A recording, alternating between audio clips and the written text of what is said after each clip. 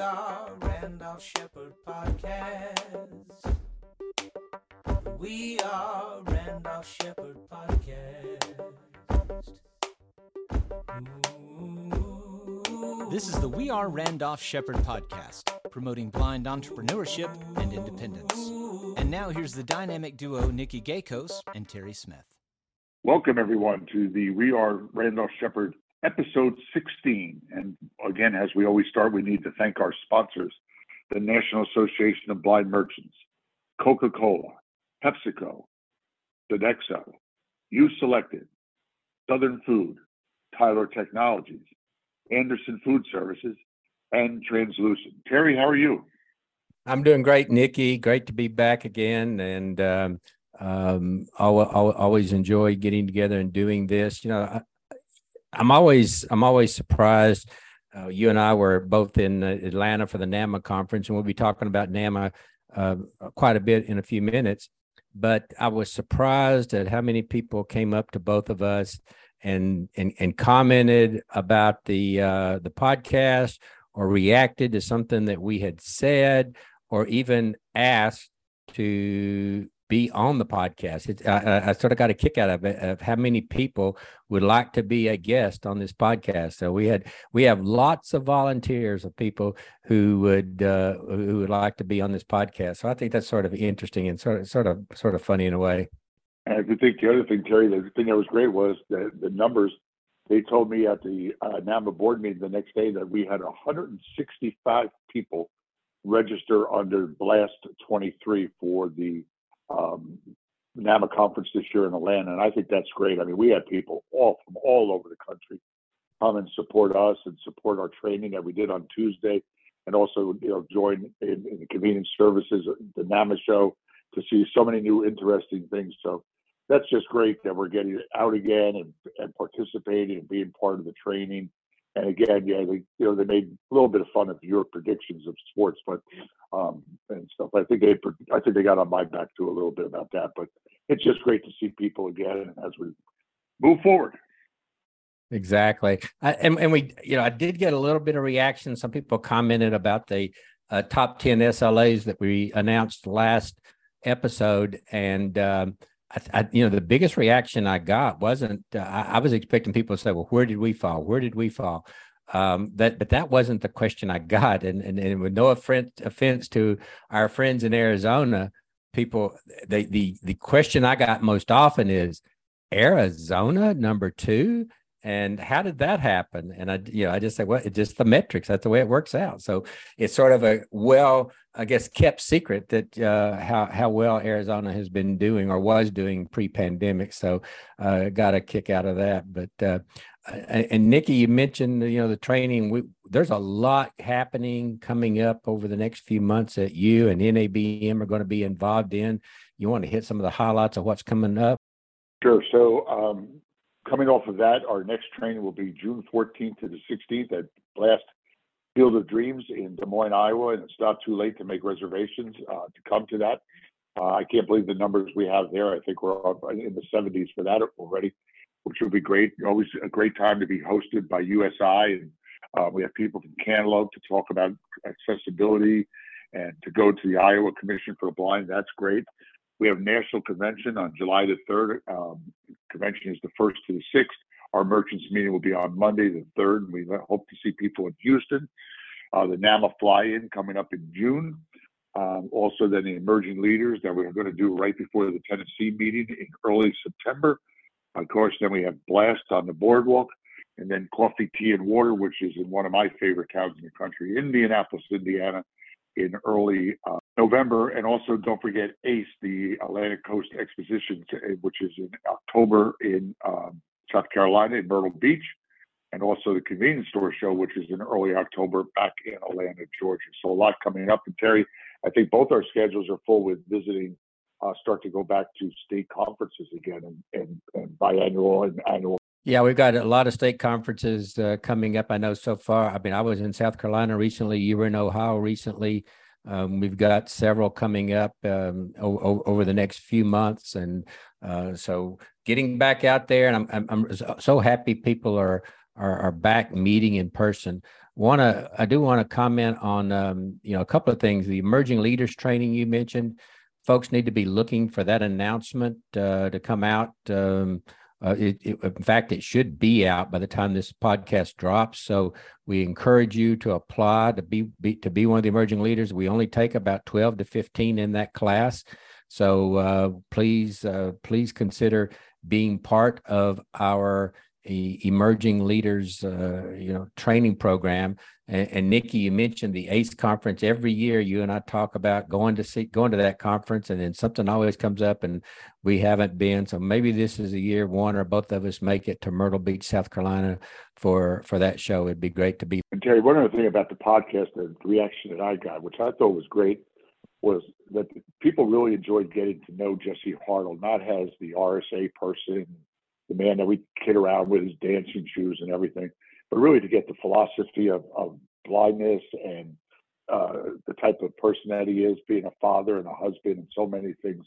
So I thought that was great, and kudos to Jesse. And I guess that's why so many people want to get on this podcast, because they're getting to know people, like they're getting to know you and I, and they got to know D. Jones and Jesse, and of course, with the first one with Jim Gashville about the history, going back to our early podcast. But I just want to thank Jesse again for doing that and doing such a great job to let people know about the real Jesse Hartle. So every month we do the What's Up section, and it's where you have. So Terry, this is coming up on my favorite time of the year, the summer. Hopefully, heading down on Memorial Day weekend and spend some time at the beach. Also do some time at the cemetery to see my mother and father, who are veterans. I want to thank all the veterans that served and gave their lives for this great country. Being Memorial Day, a lot of people forget what the holidays are about. Also, Terry, that we said we're traveling again, and which is great. So I have a question for you now. We're starting to get back on the road, and we're going to some of our favorite cities. What are your 5 top restaurants that we visited over this years that we've been traveling together and doing this? Do you have 5 top restaurants? Wow, we should have prepared me for this one. So read your emails that the boss sent you. Oh, did you send me an email? You must have sent it late today. Okay. Well, give me 2. Give me 2, and we'll do it next time. Oh, I can do more than 2, because Albert A's in Dallas, St. Elmo's in Indianapolis, and was it Charlie's in Orlando? Was it Charlie's? Was that the name of it? Yeah, Charlie's, where we had that pork chop and steak. Yeah. That ranked up there. Jeff Ruby's in Nashville, and then the wild card in all of those would probably be Rocco Taco in Orlando. As a matter of fact, when that was the only restaurant I took my family to when we were down there, when we were on vacation, I said, well, we have to go to Rocco Taco, and that's one of those places you found when we were down there. I think you walked in and asked the concierge if Shaq was here today, where would he be eating, and they told you he would be at Rocco Tacos, and we've been going ever since. Well, it turns out that the concierge was actually Shaq's sister at the hotel, the Rose in Shingle Creek. And that's why we said, well, where would he eat? She said, we'll go to his restaurant. She told us about that. It's funny if you think, and so Albert A's in Dallas is on my list. St. Elmo's definitely on my list, one of my favorites. Charlie's, of course. Jeff Ruby's in Nashville. And of course, most of those restaurants, Charlie's, St. Elmo's, and Rocco's Tacos, which I love too, all came from National Convention. So we got something to look forward to in Houston this year, finding a good restaurant to maybe make that list. One of my favorites too that you haven't been to, but is Boa's Steakhouse in Santa Monica, California. When we were out there last year looking at colleges for Jasmine, we went there. We just all loved that. And I thought you were going to say Capitol Grill because of the free meal that you got out of there, or Mickey Man's where you stiffed the waiter or something. But that's okay. But we'll talk about that. But that's another story. Go ahead. That's another story for another time.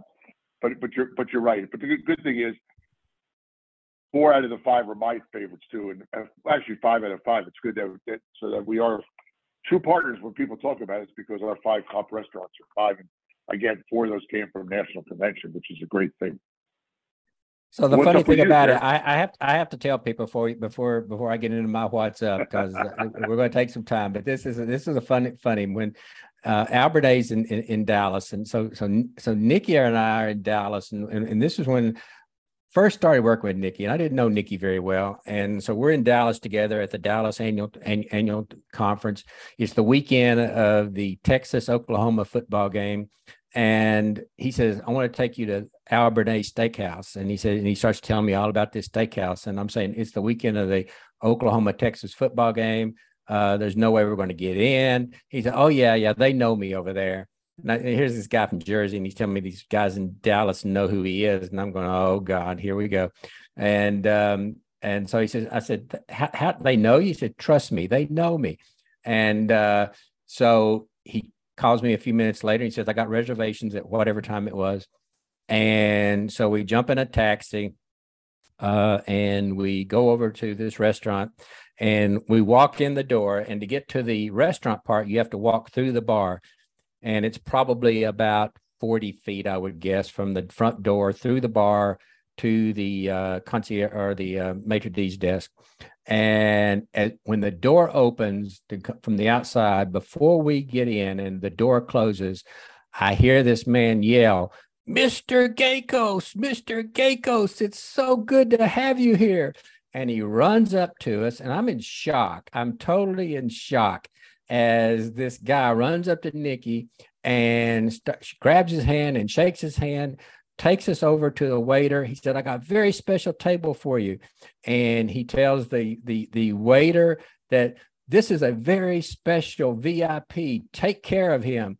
And I'm in total shock. You know, like I said, I didn't know Nikki hardly at all at that point. And I'm saying, who is this guy that I'm traveling with? You know, because from the mafia guy himself, you know, that he just walks in a restaurant in Dallas, Texas, and everybody knows who he is, a guy from Jersey. But it was one of the best meals that I've ever had. And come to find out, you know, the NFB had their convention there for several years, and Nikki had taken large groups of people over there, and they appreciated his referrals, and they treated us like we were true VIPs. And and like I said, it was an amazing meal, and that shrimp appetizer was to die for. Shrimp tempura, still can taste it now. So, Terry, what's going on with the Blitz? A lot of people asking about the Blitz. What's going on with the Blitz? Well, you know, the Blitz is one of those things it takes a lot of time to prepare that thing and get it right and proof it. And everything else going on, it seems to keep getting pushed back. So, you know, we've made the decision that we're going to sort of change things up, and we're going to make the Blitz part of the podcast. So starting next month, we will do a oral Blitz, which will make up the podcast. So in other words, every third month now, once a quarter, the Blitz will be the podcast, and we will just update you on everything going on Randolph-Sheppard.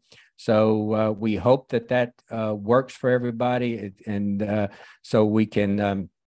We're going to see how that works. If it doesn't work, then we'll go back to the print version of it and send it out electronically to everybody. But we're going to try this a few times and see how it works, so that people get used to it. And you know, if they like it, we'll continue, and if they don't, we won't. And so, sort of looking forward to seeing how that works, because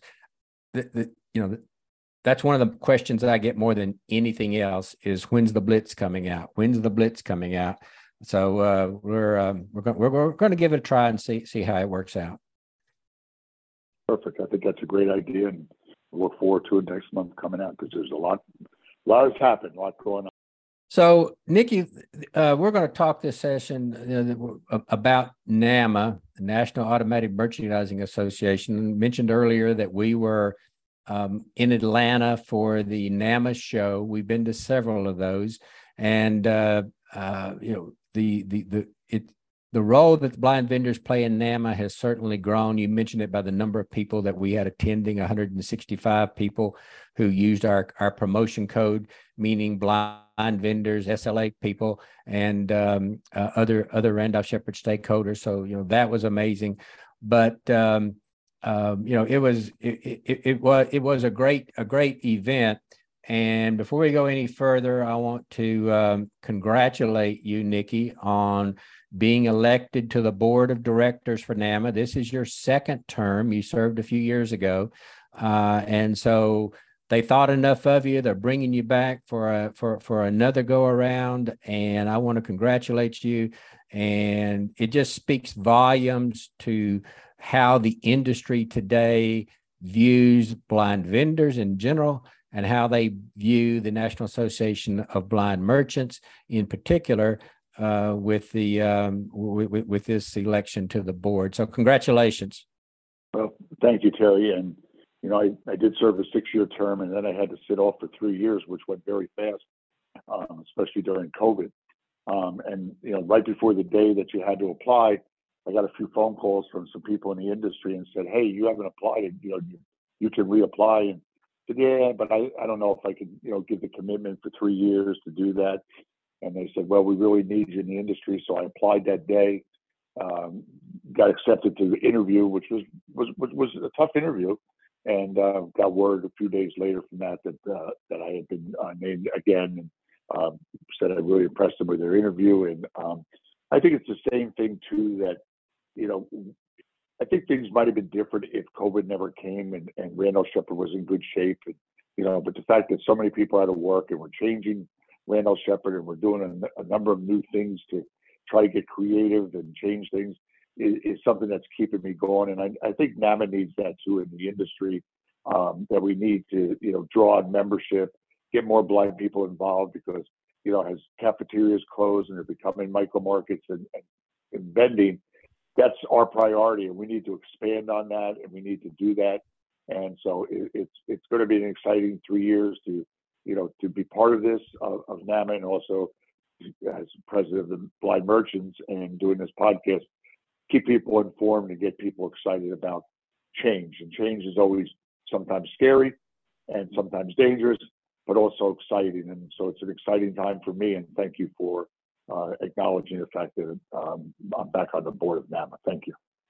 Well, I think it just goes. I remember when we weren't that welcomed at NAMA, and you had a handful of blind people that would show up.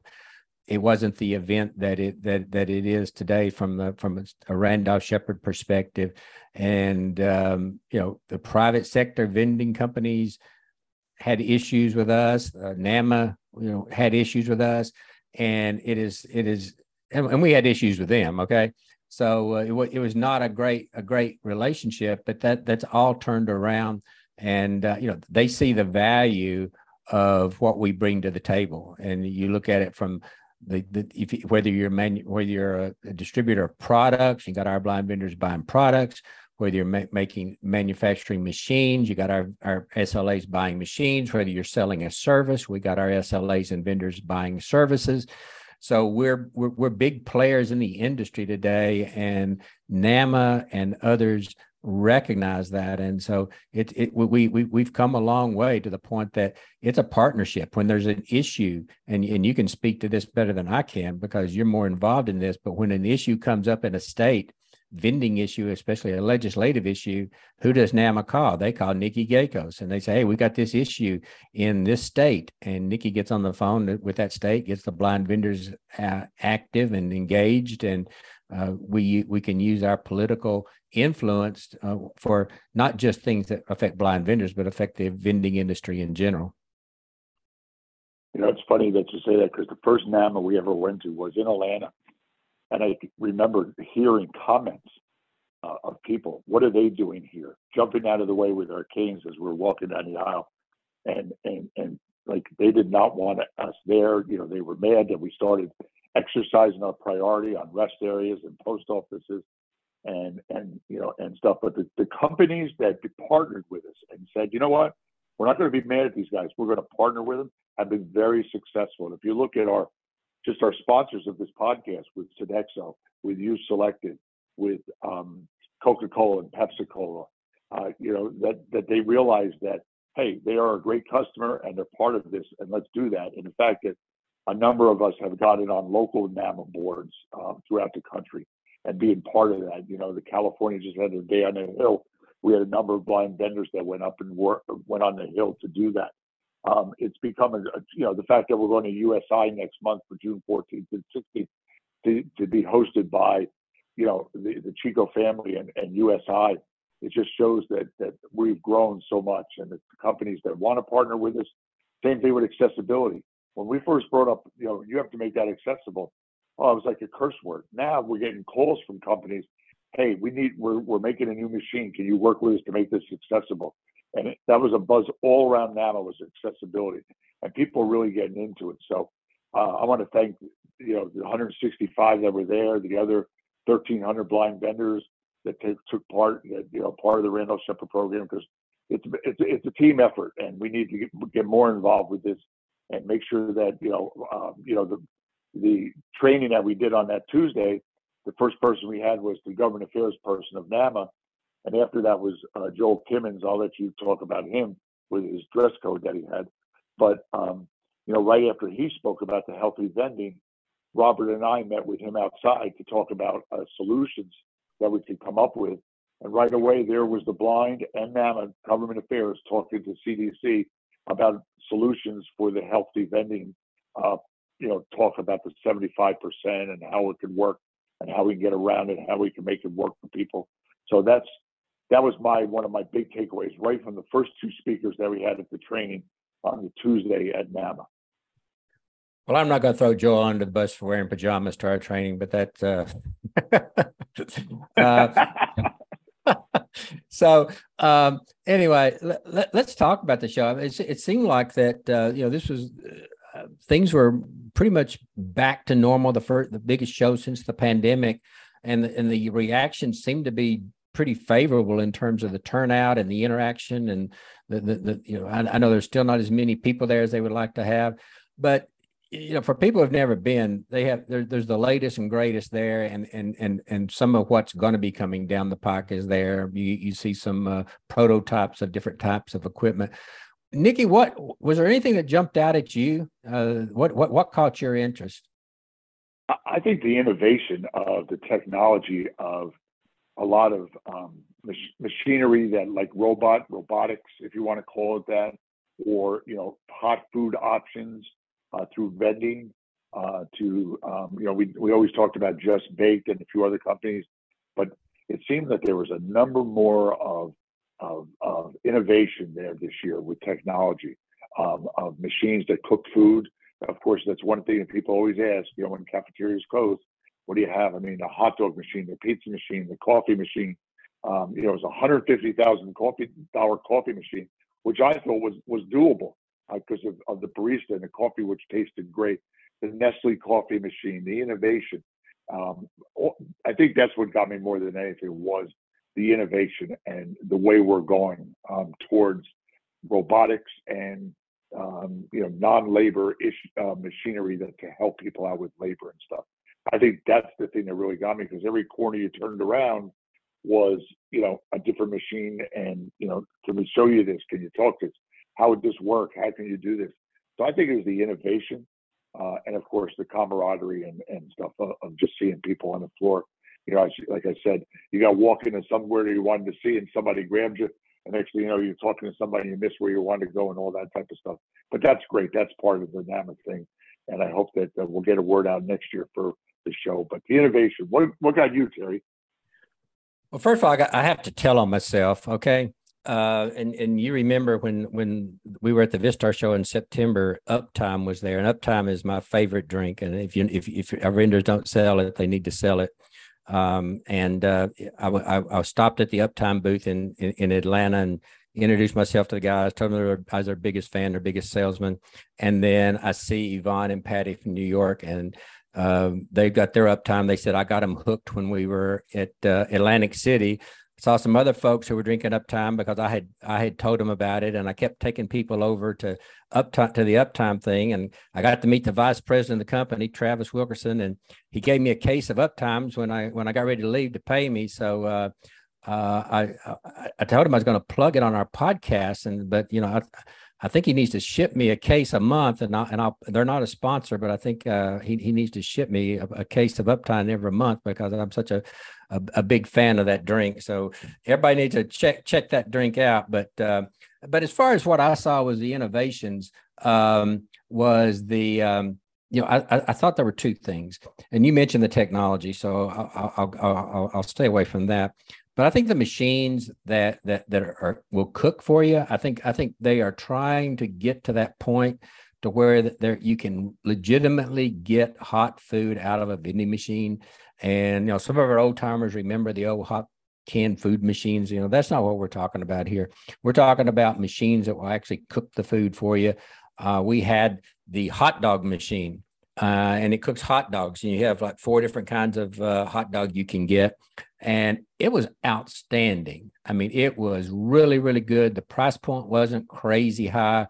And, I could see a lot of potential places where something like that would work, college campuses or where you have folks working at night or even a high traffic area in the daytime where people are looking for lunches, and there were other machines, the Just Bake machine that gives you a selection of different meals that you can choose from. So, I think you're seeing the vending industry go more toward that direction so that people can get hot meals. And I think that's something exciting for us.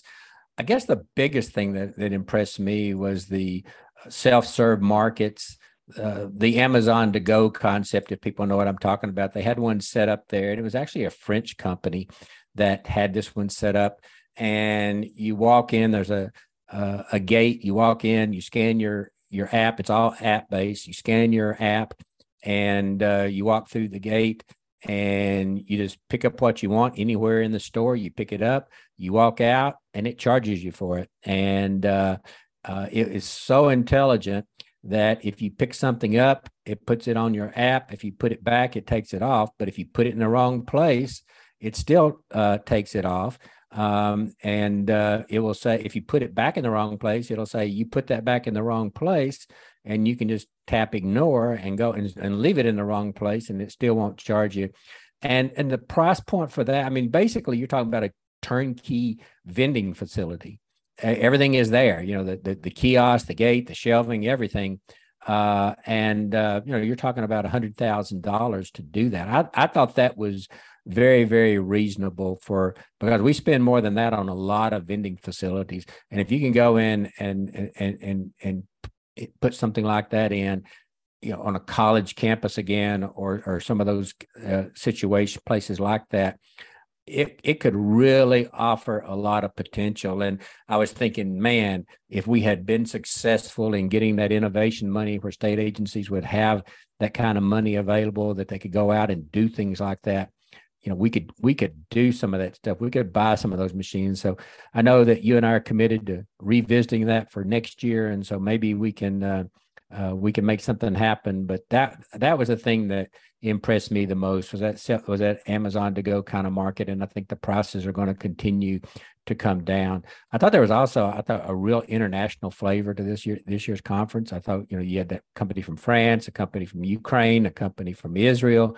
and so that was interesting that they were over here selling their products and their innovations. But a lot of good things there that offer a lot of promise for Randolph-Sheppard, and I'm looking forward to see where we go. We just have to have state agencies and vendors that are willing to change, and you mentioned that earlier, and are willing to look at things differently and take some chances and try some new things. And if we're willing to do that, there's some opportunities out there for us. Yeah, and I agree. And to see Jaffa, their machines were there, and they vend anything up to 24 inches, a loaf of bread, an umbrella, a gallon of milk, 2 liters. Because one thing we heard at a training, which I had brought up, that micro markets you're starting to see, especially not in private sector, that the theft is up to 20%, and it was even brought up that it's higher. Some they're seeing some as high as 25%.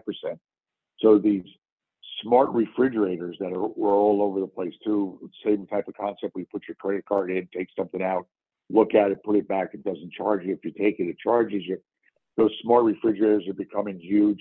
The farmer's fridge is a great concept for many of our vendors. I know some are starting to use it, where they bring in fresh food and salads, and and you can do it by app. And those lockers are becoming very popular, which USI had and John Farmer had, where you can sell anything like a backpack or a sweatshirt or different things like that. Or you can put a meal there.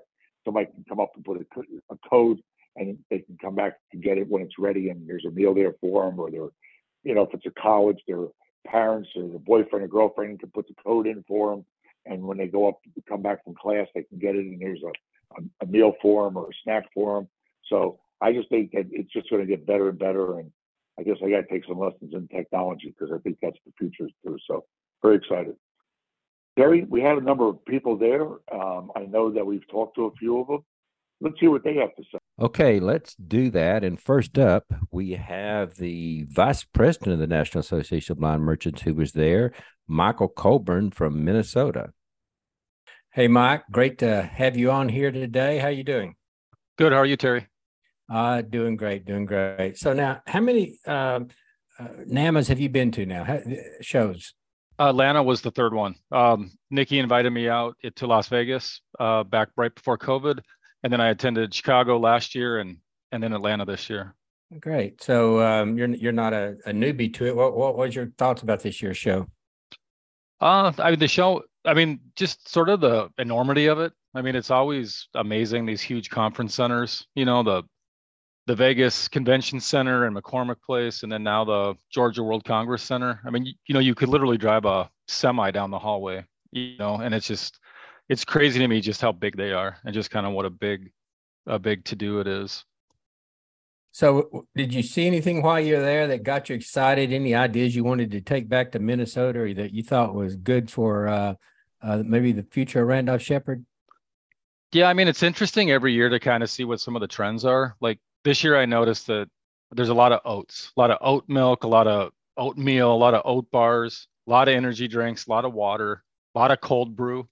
So it's interesting to see some of those trends that, to just kind of keep up with them. I think some of the machines that sort of produce the hot food, like, and even the ice cream machine, but I came across a hot dog machine this year that was really interesting. And I think those are great options as far as, they're not snack bars or cafeterias, but you could probably serve some needs with some of those types of machines. And the hot dog one was interesting because it took an immigrant from the Ukraine to come up with probably the most American, hot dogs, apple pie, Chevrolet kind of a thing.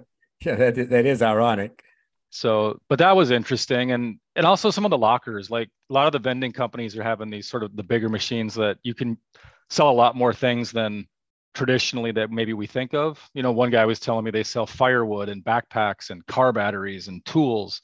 And, they're just some of those things that are a little outside of the norm of maybe what we do. I thought were interesting. And being on a college campus, I've sort of been thinking about how to utilize one of those, like a locker setup that maybe students could order something ahead of time and I could deliver it to that locker and they could come get it at their convenience.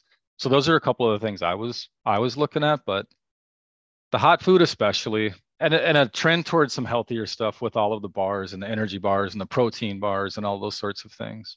I don't think I've ever seen so many bars in one place, and I brought a bunch home with me, and I'm still testing them. But a lot of different kinds of bars, and you mentioned the energy drinks. So many different energy drinks that are out there on the market now. So I agree with you. And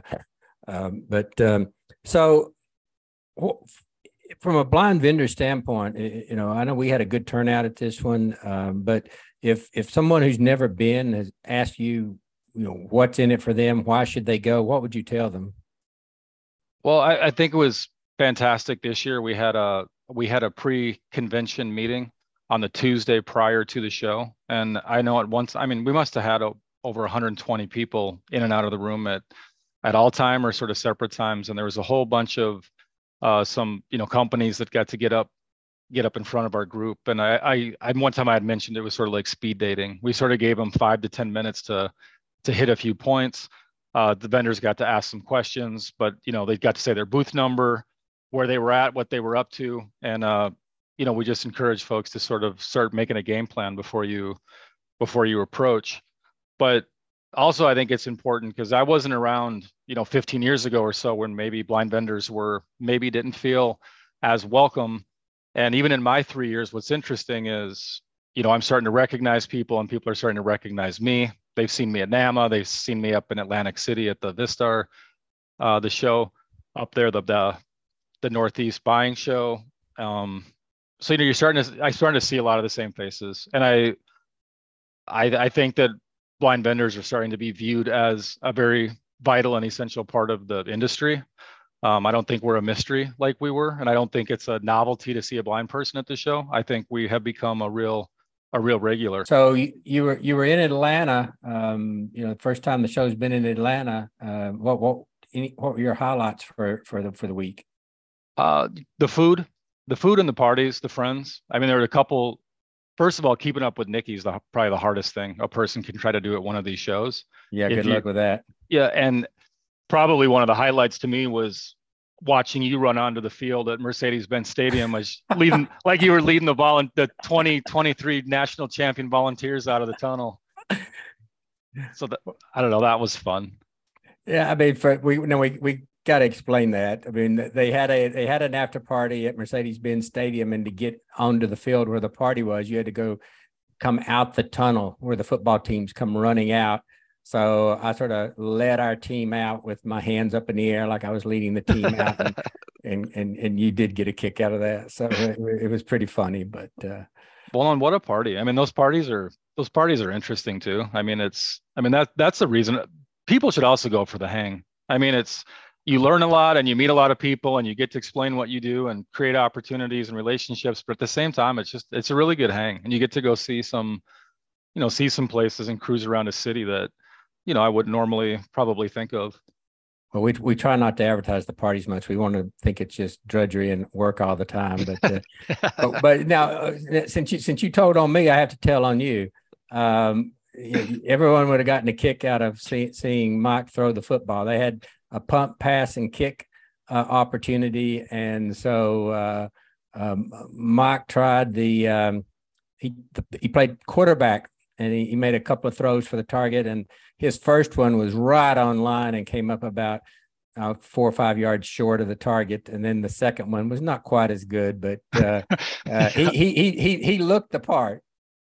Yeah, I was trying to do a little run pass option and get couple little drop steps in there, but yeah, just lucky I didn't trip. My arm actually hurt from throwing the ball twice, so that was about it. Well, at least you had more nerve than I did. I didn't even try it. So no, but it's great to see everyone. Let's hear from a couple of other vendors who were in attendance. We had Jerry Gann from California there, and Michael Talley from Alabama. Let's hear what they thought of NAMA. Now we're going to hear from Jerry Gann. Jerry is a vendor in California. Welcome, Jerry. Thanks, Terry. I appreciate you having me on. Yeah. So tell us, how many years of vending experience do you have? Oh, I am pushing 20 years vending experience. It's crazy. So you're a veteran. So this was your second or third NAMA, I think you told me before? I'm going to go 2.5. New Orleans didn't really count. Okay, it was during pandemic, so I'll give you 2.5. Okay, that's a good way to put it. 2.5. So this was you've been to 2.5 NAMAs. What was your general impression of this one? It seems like it's getting better every year. The more things are opening up, people are coming back. I thoroughly enjoyed it. I even brought my daughter this time, her first NAMA show, and she was just so impressed with everything. Awesome. So was there anything special that caught your eye that you saw that you sort of went, wow? I came on a mission to see, of course, the vending machines and things like that.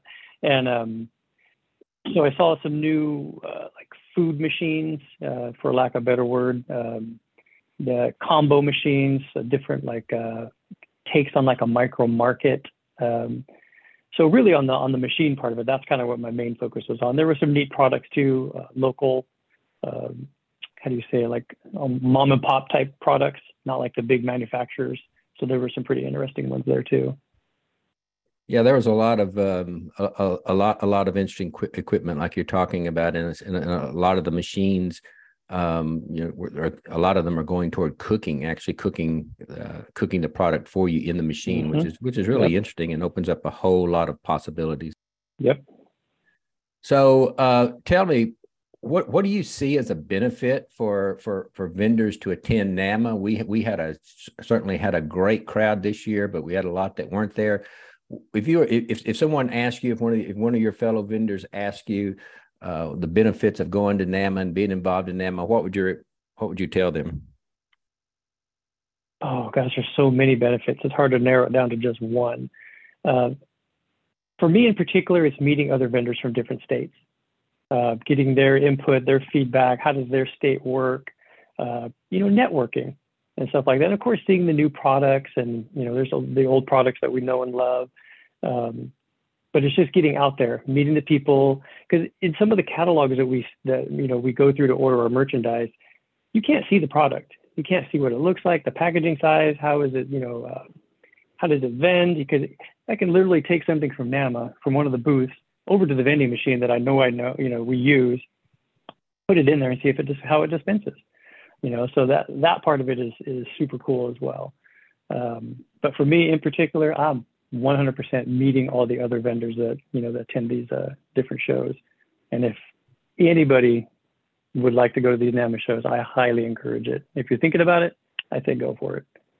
SLAs were also in attendance and taking in everything going on at NAMA. We had Raven Fulham from Tennessee was there, and we had Dorothy Young, who's an executive director from Mississippi. I know they got a lot out of it too. Raven, my man from Tennessee. This is not hello, sir. How you doing? Real good, real good. Good. So now NAMA was headquartered in Chicago, and the show's been in. You're from Illinois, so I'm sure this is not your first NAMA show, correct? You're absolutely correct. I have went to NAMA a couple times in Chicago, and this is the first time I've been to it outside of Chicago. A good deal. So, what were your general impressions of this show? Of course, the times before was pre-COVID. So I think the show, as far as the layout, was larger in Chicago than what I seen in Atlanta. And there were, I think in the past, it was more on coffee and tea and water, as well as machines and snacks. And it was basically on a larger scale.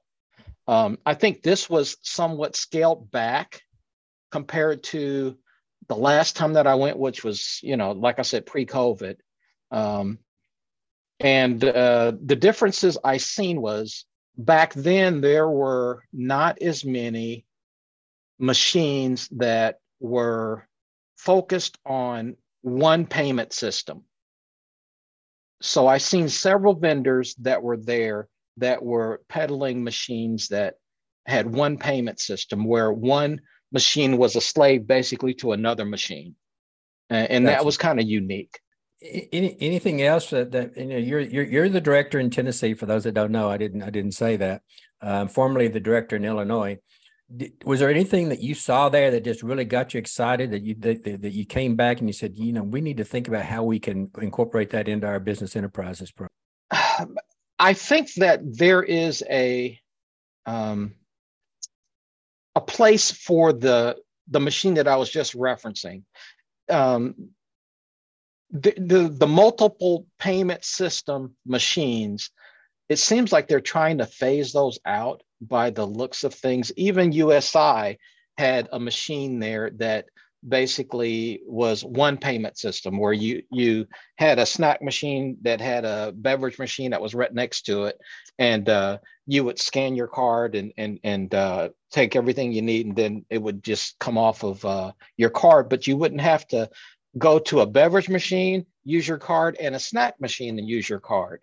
It was more or less similar to a micro market, but it was with machines that were a little bit more secure, and versus having everything out in the open. So I think that would satisfy some of our blind vendors who think about theft, but still with the idea of having a micro market. There was even a machine there that was basically set up like a snack machine that was didn't even have spirals. It just had the products that were stacked in there like a deck of cards.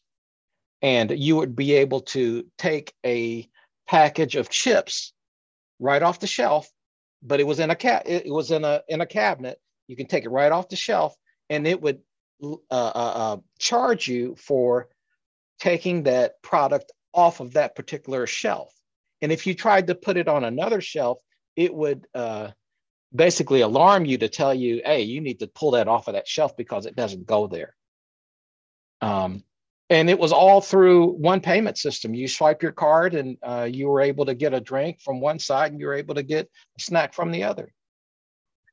Right. I think the self-service industry is really, where you can actually touch and feel your stuff is really moving. And when you go to this show, you sort of get a little peek into the future. You can sort of see where things are going. Why do you think that's important for our SLAs to sort of be on the cutting edge and know where things are going? Because if you don't, you get lost. What I've seen is the SLAs sometimes don't go to the shows as well as the blind vendors. And both the blind vendors and the SLAs need to participate in these shows just so everybody would know exactly what's out there. And as long as we can mend our ideas together and come up with solutions on making sure that we are profitable in the future, that is a successful, program. And I'm trying to do that here in Tennessee. Went to NAMA. I'm actually going to the upcoming blast in Des Moines, Iowa. I'm going to take the tour of USI. I'm hopefully I will see some new ideas when it comes to adaptive technology on vending machines, because that's something big that I'm looking for right now, is what machines out there. Next, we want to welcome Dorothy Young, the Director of Services for the Blind in Mississippi. Dorothy, Atlanta was pretty close proximity to you, and you really took advantage of it. How many people did you have there? We brought about 8 or 9 vendors, and that's including the SLA staff also. Why did you feel that it was important to take advantage of this opportunity? Well, to just stay learning in the business industry. This conference gives us an opportunity to meet other businesses and get other ideas from those businesses. So we're in Mississippi, we're trying to be innovative with NABM. So this was recommended from our blind merchants program. And so we took advantage of it. Dorothy, you were there for the Tuesday afternoon Randolph-Sheppard training that NABM did. We had a really good turnout for that, didn't we? Oh, the Tuesday afternoon session was fabulous. And the reason why, and I will say this, and I said this at the conference too, Mr. Smith, we were well represented. Any SLA, state licensing agency, or a blind vendor that missed the Tuesday session, you really missed a treat, because in that session, it was probably well over 100 blind vendors there from across our great country.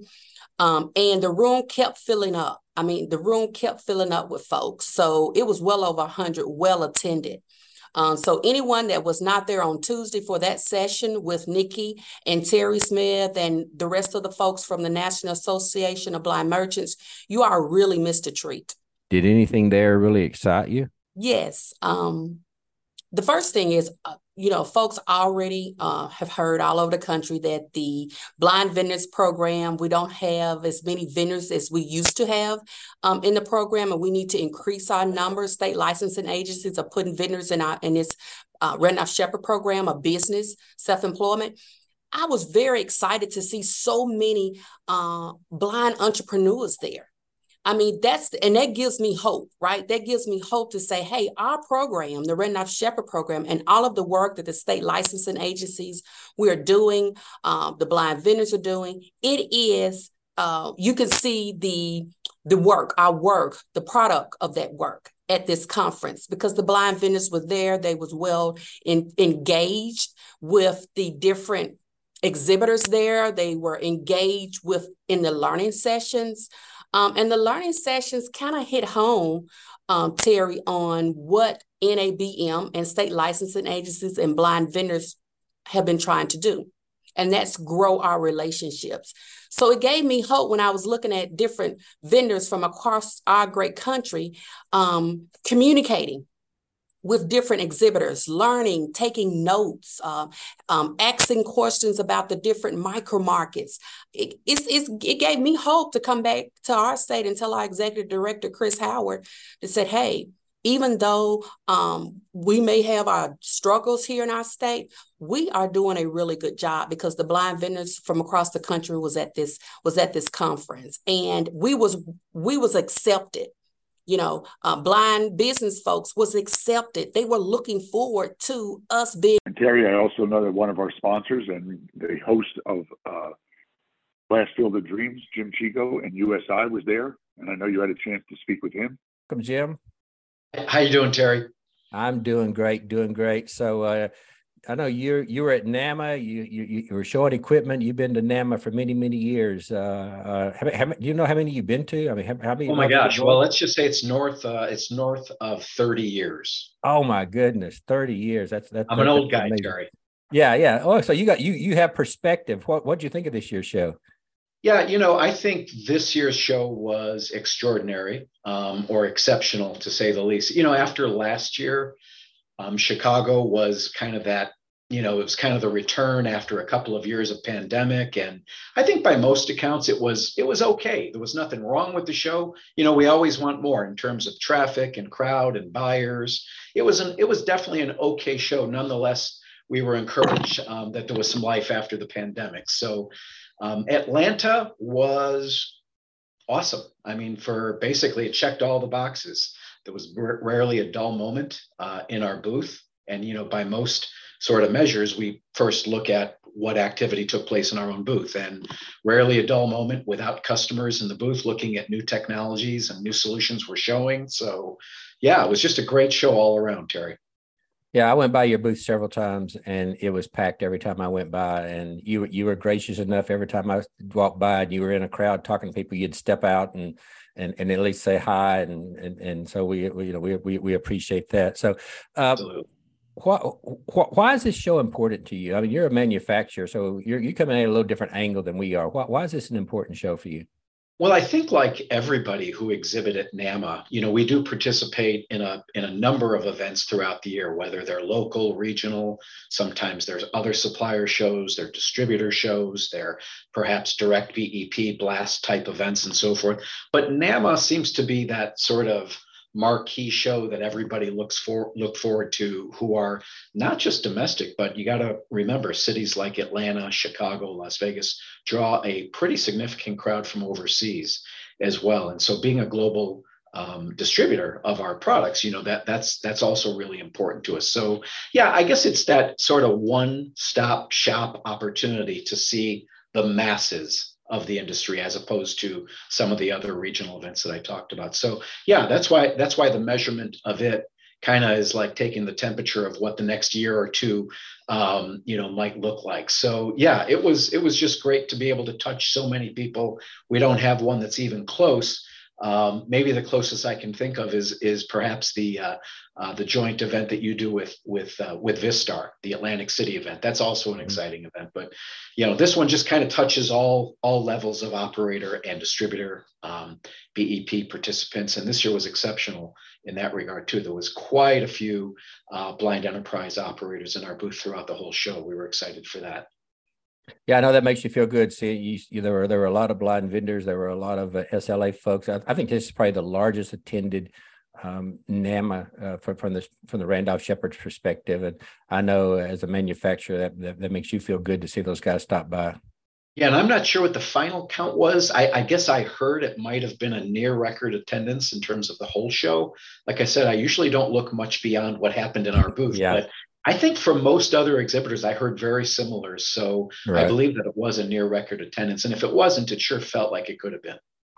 So you mentioned something that nobody else has mentioned, and that was the international folks that were. I really noticed this time there was a real international flavor, and folks from Israel and France and England and that were there participating in the show, and for many of them it was their first show. So that's really a cool thing. Jim, before we let you go, you mentioned the Atlantic City event that we're doing that again, September 27th to the 29th in Atlantic City. So I hope our listeners will make plans to be there. But in just a few weeks, we got an event coming up in Des Moines that you're going to be participating in. Give it one last plug. Oh, we're excited. We're looking for, I think it's been 4 years since we last co-hosted the, Blast on the Road. This one called the Blast Field of Dreams, appropriately, because it's going to be right here in Des Moines, Iowa. We've got, as you know, a full agenda of training and learning experiences, lots of camaraderie opportunities, and also a little bit of fun and entertainment. So we're excited to be a co-host again, bringing it back after a bit of a hiatus, and it's sounding like a really good turnout, maybe something near 100 participants from all over the country. So looking forward to it, and be happy to report all the results afterwards. That's June 14th through 16th in Des Moines, and it's not too late to register for that. So we also heard from Reed Barton with Sodexo, a good friend of the blind vendors and NABM. And Reed, I want to start out by thanking you for helping. You were a great help in putting together our lineup of speakers for the afternoon Randolph-Sheppard training we did at NAMA on that Tuesday afternoon. Had a great turnout, didn't we? Well, you certainly did. There were over 100 people in the room, and it was really encouraging to me, Terry. And thank you for asking me to participate. That it's a great value to me. I learn a lot. I learn about the needs of the operators. I learn more every time I do one of these meetings with you. But more importantly, the energy in that room from the operators, and also the reinforcement to NAMA in general, that the blind operators were at that meeting in force, and are really looking to expand business opportunities. It was a great message, I think, to the overall show and the folks at the show. And I had a lot of side conversations with not only suppliers but operators as well, about the fact that it looks like the energy is back into this business, and certainly the business opportunities that can be fostered together with these blind operators is something that all of us should pay attention to. I think, if anything, the numbers prove that the blind vendors are major players in this industry. Would you agree? Oh, I agree wholeheartedly. And, and again, I know that you do 4 or 5 of these meetings around the country every year, but just, and knowing how important those other meetings are as well, the regional meetings. But having that presence at NAMA really sends a clear message to NAMA that they want to be involved. With Nikki being named to the NAMA board again, I think that is a extremely positive step and can really be supportive of the blind operators' efforts in terms of growing the business over time. So we're here to talk about the NAMA show, and I know you've been to. How many shows have you been to, do you think? I think I counted. I've been to 34 now. Oh my goodness! I know. I missed 1 year. Yeah, that dates me a little bit, but yeah, I was 11 when I started. Now, okay. It's I'm certainly I'm owning the fact that I'm getting older with it, but yeah, I've been to I've been going to the show since the 80s. And I'll tell you, and I've seen a lot of different, evolutions of the show over time. And, and I've been a big supporter of the current NAMA leadership in terms of what they're doing to evolve the show into much more contemporary for the operators. And, certainly, as we look at this year's attendance, it was around 4,500, which is back to 2019 levels. Based on the conversations I was having, I'm on the NAMA Foundation board, so I was talking to some of the NAMA board members. 15% more operators attended the show versus 2019, so very positive. The number of exhibitors were down slightly, but it's interesting. So 2019, we had about 340 exhibitors. In 2023, we had 320, so 20 down. But there was 20% more floor space allocated to the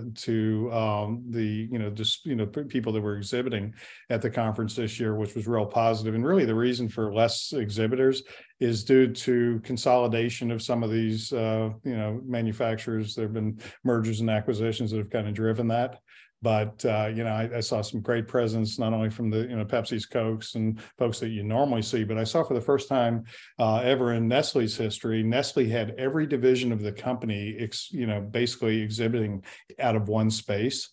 And so it's a real step change for them, from their Starbucks, food service brand, to their, some of their coffee related products that they sell, every day up and down the street, to their some of their ancillary brands that they sell, including their premium waters. You saw a real effort that the manufacturer community is all in on this segment of business and is here to support us. And I really felt that in the way the entire show was set up. In addition, we, for the first time, the Sodexo InReach group, had a booth for the first time ever at NAMA. We were, front and center by the Haribo booth, so I got to eat a lot of gummy bears while I was standing there. But at the end of the day, we were on a recruiting effort, really trying to bring the independent operators more value, kind of like we've done with RSA. And Nikki and yourself, to bring more value from a purchasing perspective to the blind operators. We're trying to do that across the industry, which is only going to increase our leverage and better our programs that we can offer to everybody. One thing I noticed was you mentioned the big boys, the Pepsis, the Cokes, the Hershey, the Nestle's, and all those folks. Maybe it's just my imagination, but it seemed like there were a lot more sort of like mom and pop, small startup businesses there, husband and wife business doing I think it was a popcorn business. And there were several like small family operations like that there that were, exhibiting and trying to break into the market. Yeah, no question about that. And we had a conversation with a number of them. There's a lot of, and a lot of it trends a little bit more towards healthy. And so you saw a lot of smaller manufacturers that wanted their presence there. Everbar comes to mind. It's a company that has a clean bar, chocolate based, but dark chocolate based, very healthy, iteration of a chocolate bar. Great tasting product. But you had a number of those types of suppliers around the floor, and they really felt like because I talked to a lot of them personally, they really felt they had made connections with operators and believed that it was going to be worthwhile, the cost of coming to NAMA, but also it gives us a whole new lease on products that we can drive retail pricing with and retail profitability with. And that's what's exciting to me, because, and look, I spent 28 years of my career with the Coca-Cola company and, loved every minute of it. But that brand set and that company has become a little stodgy, and old school. They're going to have to break out of that a little bit. We need, manufacturers to be kept honest by some of these startups, that we continue to put the focus on operator profitability and make this continue to make this a very viable place for people to come do business. And just as a way of a teaser, Reed will be with us at the Tennessee meeting in September, and I suspect he's going to be with us in Atlantic City too. Absolutely. And so Dee Jones is with us, and Dee, you're a newbie. This was your first NAMA since joining the NABM team. What'd you think of it, and how did it live up to your expectations? I thought it was awesome. I had always wanted to go since I started working for RSA back in 2014, and I heard Nikki talking about NAMA. I just always wanted to go, and so this was really the culmination of a long wait. I thought it was great. Anything there excite you? Did you see anything really, really cool?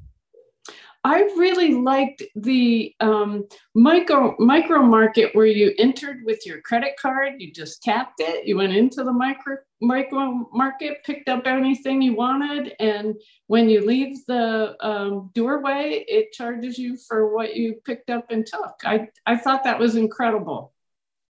And that, funny you'd say that, because that was my number one takeaway too. And I think that's, reasonably priced, that Randolph-Sheppard could really do some of that stuff. So yeah, there was a lot of unattended marketing kind of stuff there, and it was pretty impressive. We also appreciate you being there as a part of our Tuesday training. We had a great turnout, didn't we? We sure did. That was amazing. That room was packed. Y'all are going to have to get a bigger room next year. Yeah, well, Nikki and I were talking about a week before, because we had the room reserved, and everybody I talked to said, we'll see you in Atlanta. We'll see you in Atlanta. And I told Nikki, I said, I don't know if we're going to have enough chairs for everybody if everybody shows up. And sure enough, we're scrambling to add chairs, but that was great. And next time we will make sure that it's in a bigger room. And I think it's going to be in Dallas next year, so people can plan on going to the Lone Star State next year. So nice. So yeah, we had there's just a few of the reactions from people who were in attendance, and I know that a lot of people would like to have shared their thoughts, and we had to cut it down a little bit because we had so many, but you get a general idea of just what a great meeting it was, and all the things that were there to see. Gary, it's funny. I said, people ask me, so what did you think of NAM? And I said, it was too short and too long. It was a long 5 days of training and building relationships and partnerships, and it was also short. The time on the floor was short. I think one thing that I'm going to recommend to the board is that maybe we change it Tuesday through Thursday, because Friday's a day where people are just leaving and getting out of town and stuff, because it's been a long week, and to get some more hours on the floor. It just there's just so many new things to see, and when you get appointments and stuff like that, but you know what? It was exciting. It was you could tell by the people that we interviewed, the time that they had, what they thought of it. Everything was positive. So I think that it was, all in all, it was a great event. Started out by our training, finished by NAMA, true partnership, and I think that was great. And I think it's time that for next month we'll be talking about Blast Field of Dreams, June 14th to the 16th. But I think it was a great time, and we're looking forward to seeing everyone in National Convention also. Nikki, before you we ended here today, I just want to tell people, if you ever do have the chance to go to NAMA with Nikki, don't expect to see him except in just flashes, because this guy, when he shows up, he disappears. Somebody grabs him, they take him somewhere, he runs to a meeting, he reappears, he runs to a meeting, and I'll never forget. And when Mike Coburn, the very first day, who's the vice president of NABM, and he said, the first day we get to the show, and I said, "Are you going to walk the floor?" And he says, I want to stick with Nikki. And I said, "Good luck with that." And it only took him about 45 minutes to realize what I meant by it. I didn't mean it as a criticism. It's just, Nikki's a very popular guy when he's at those shows, and everybody's pulling him every which way. And he does lots of meetings, and it's actually it's 3 of my favorite days because after we do the Randolph-Sheppard training on Tuesday afternoon, I can sort of enjoy the whole event and not have a whole lot of responsibility, but that's not the case with Nikki. Yeah, it was funny because I was there with Terry and Melissa and Mike, and the next thing you know, I was gone. And next thing, Terry, I turned around and I was back again. Terry goes, "There you are." And then the next thing you know, 10 minutes later, he said, "Where'd he go?" I could hear him because I was just he didn't see me, but all of a sudden, there he is again. So, kind of like come and go. But you know what? It as you said, the sponsors that we've picked up, the camaraderie that we have, and again, it was a team effort. I mean, Terry never went to a NAMA a few years ago, but everybody knows him, and the people remember him. People remember Mike Colburn. People scream for Melissa. They're starting to know the other members like Chad and Max and so many of our team that was there. Teresa Taylor from Wisconsin. We found out she's one of the biggest customers of Dr. Pepper Snapple in the Midwest. Just things you find out about blind vendors. And, my biggest thing, and I guess I'll end it with this, Terry. Biggest takeaway was the great job that blind vendors did in supporting the show, and also the professionalism that they showed, and the fact that we're starting to get recognized on a national level is one of my big things that I take away from that. And thank you for your effort and for getting to know people and building those relationships.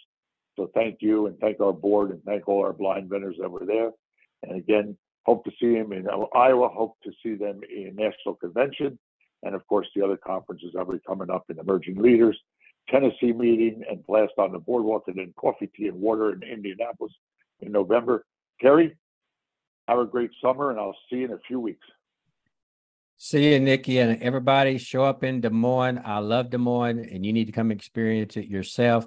Thank you, Josh Harper, for being our producer and doing the great job that you always do, and for cleaning this up and making us sound like we know halfway what we're doing. See you, everybody. The We Are Randolph-Sheppard podcast would like to thank our sponsors, the National Association of Blind Merchants, Coca-Cola, Pepsi, Sodexo, You Select It, Southern Food Service, Tyler Technologies, Translucent, and Anderson Food Service. If you would like to support the We Are Randolph-Sheppard podcast, we would love to have you on board. Corporate sponsors may contact Nikki Gakos at nikkicolorado.netscape.net. Individuals who would like to support the podcast may do so by donating to the National Association of Blind Merchants at www.blindmerchants.org. We would love to have your support.